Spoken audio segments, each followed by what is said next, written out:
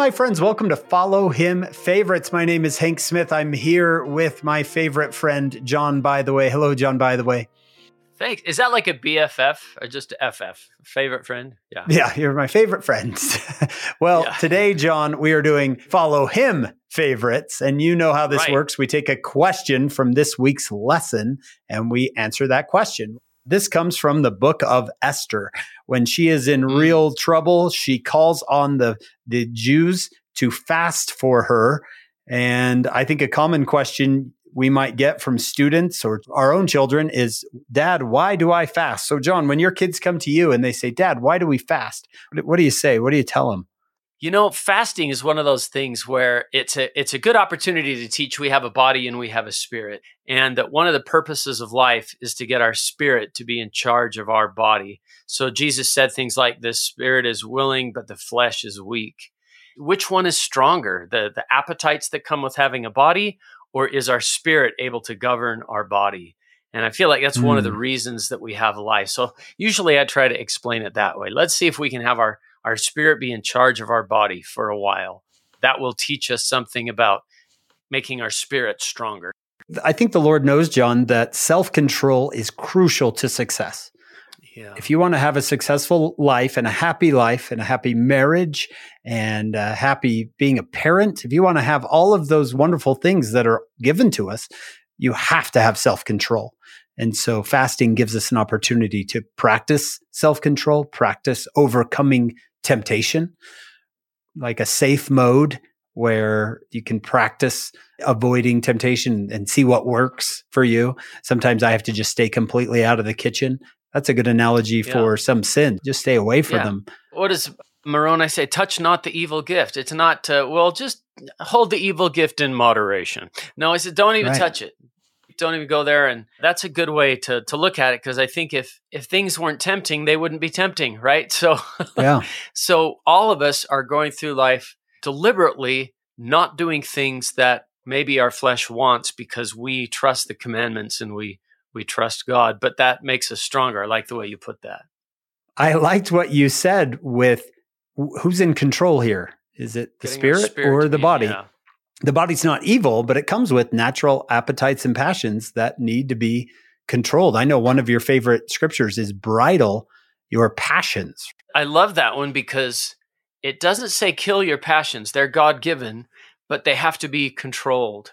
Yep. And I know the elder Bruce Hafen has talked about that. It's like we bridle a horse because it's so powerful, but it's really useful if it is controlled, and we learn to control our passion. Bridle all your passions, comma, it's not a period, and there's a result that you may be filled with love. I mean, how positive and happy and hopeful is that? You bridle your passions so that you can be filled with love. The body has a desire to eat. Mm-hmm. And if you can control that, it's just practicing something that the body wants to do, that you say, no, I'm in charge here. That verse you quoted reminds me of section 59 of the Doctrine and Covenants, where the Lord says that thy fasting may be perfect. This is verse 13, or in other words, that thy joy may be full. So he's saying that you'll have more joy if you fast. Fasting's not easy for everybody. It's not easy for me, but there are times when I really needed help. And it was so much easier to focus on. And if I felt a tinge of hunger, all I had to do is remind myself, no, I'm doing this because so-and-so, my friend, my family member, really needs some help right now. And that made it a lot easier. And so I guess the hard part sometimes is the routine fast Sunday. But I think if we look around, was it Elder Eyring, President Eyring, that said, if you figure that most of the people that you're sitting around are going through something really difficult, you'll be right most of the time. Like Esther said, do this for me. We have some of that we're asking the Lord to help through our fasting. And this is similar to what we've been talking about with the Old Testament. Bringing a sacrifice to the temple means I'm giving something up. I'm giving something that I would normally keep for myself. I'm giving it up to show the Lord, kind of as a sign, right, between me and you. And you might say, well, why do I have to give up food to do that? Well, an ancient Israelite could say the same thing. Why do I have to give up my best animal to show the Lord that I care? Well, that's the way the Lord has said. That's how you can show me. Bring forth this animal and I will know what's inside your heart. Well, the same way as on Fast Sunday, bring forth your favorite fill in the blank, your favorite food, give it away. In essence, we give it to the poor. I have two more things, John, that I want to mention here.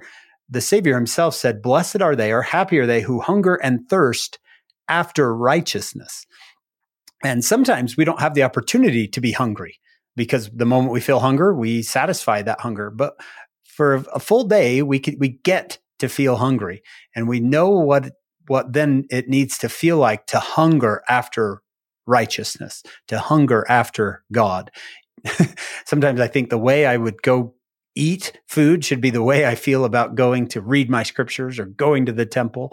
Right? I really am longing for that, and I really want it. And there's a pull. There's something pulling me towards that. So that's one, that you can learn to hunger and thirst after righteousness through fasting. When I teach that beatitude, I just love to say, why didn't Jesus just say, "Blessed are the righteous"? And in one way, well, none of us are perfectly. But I love the idea that he's talking about the desire for righteousness. And what you just said, I don't think ever in my life, Hank, I have gone, I don't think I've had a thing to eat since Thursday. I just forgot to eat. Right. But I think I have had times when I've forgotten to read the scriptures, when I wasn't as diligent in my prayers or something. If I just forgot to eat for 4 or 5 days, if my spirit were my body, it would be pretty weak. I'd be dragging along. It's so much healthier to give your spirit spiritual food every day. So I love the hunger and thirst angle of that. It helps me to think I got to daily nourish my spirit, not just my body. Very good. I think we can go through things in life sometimes and realize it's not our soul hungering for spirituality, for a connection with God. We go through and we think, why do I feel so down, right? Why do I feel so upset? Among other things, it can be that your soul is longing for that connection to God again, and you just don't realize it. You don't realize those are kind of the soul's hunger pains. Last, John, and this one's absolutely crucial. If we try to understand the Savior and his atonement, we realize that he wanted to put himself in our same position so he could know our infirmities, our weaknesses. That's Alma chapter 7. Well, in fasting, we get the opportunity to be like him in that we put ourselves in the position of someone who does not have food, someone who is poor, cannot afford food to eat. And when we put ourselves in their position, we start to realize what it's like to be that way. And our soul wants to help. When I'm sitting there hungry on Fast Sunday, John, I think, oh, what about a child who feels this every day because they don't have enough to eat? And I'm ready to go and give. I'm ready to sacrifice because I put myself in that position where I don't think I would have that same desire had I not put myself there. Does that make sense? Yeah, that's beautifully put, because I think that most of us, and maybe most of our listeners, I don't want to paint everybody with the same brush, have never known a day of hunger unless they chose it by fasting. Right. We have such a high standard of living. When we read the scriptures, we find we can go so quickly past a phrase, and there was a famine in the land, and not realize what that means. Am I going to live? Can I find anything to eat today? Every day was, how do I survive today? And so I like that you put it that way. I'm learning what it's like to really be hungry and not know where my next meal is coming from. And like the Savior in Alma 7, when you feel that, you'll want to run to the aid of someone else. To succor, right. Yeah, to succor them and help them. I'm impressed with Esther, that she knows that this is a way for a mountain to move, right? For the impossible to become the possible. Mm-hmm. We can kind of re-up our commitment to fasting and saying, I want to have that same connection to God.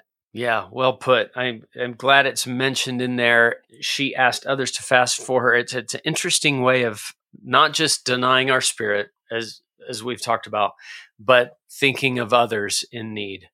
Yeah. And for Esther, we get directed at her. And for us, sometimes when we begin our fast, we can pray and say, Lord, I'm not just going hungry. I have a reason for doing this. Here's who I'm thinking about and asking for help for them. There's an element of unity there too. We all want the same thing. And so we're all going to fast together for the same purpose.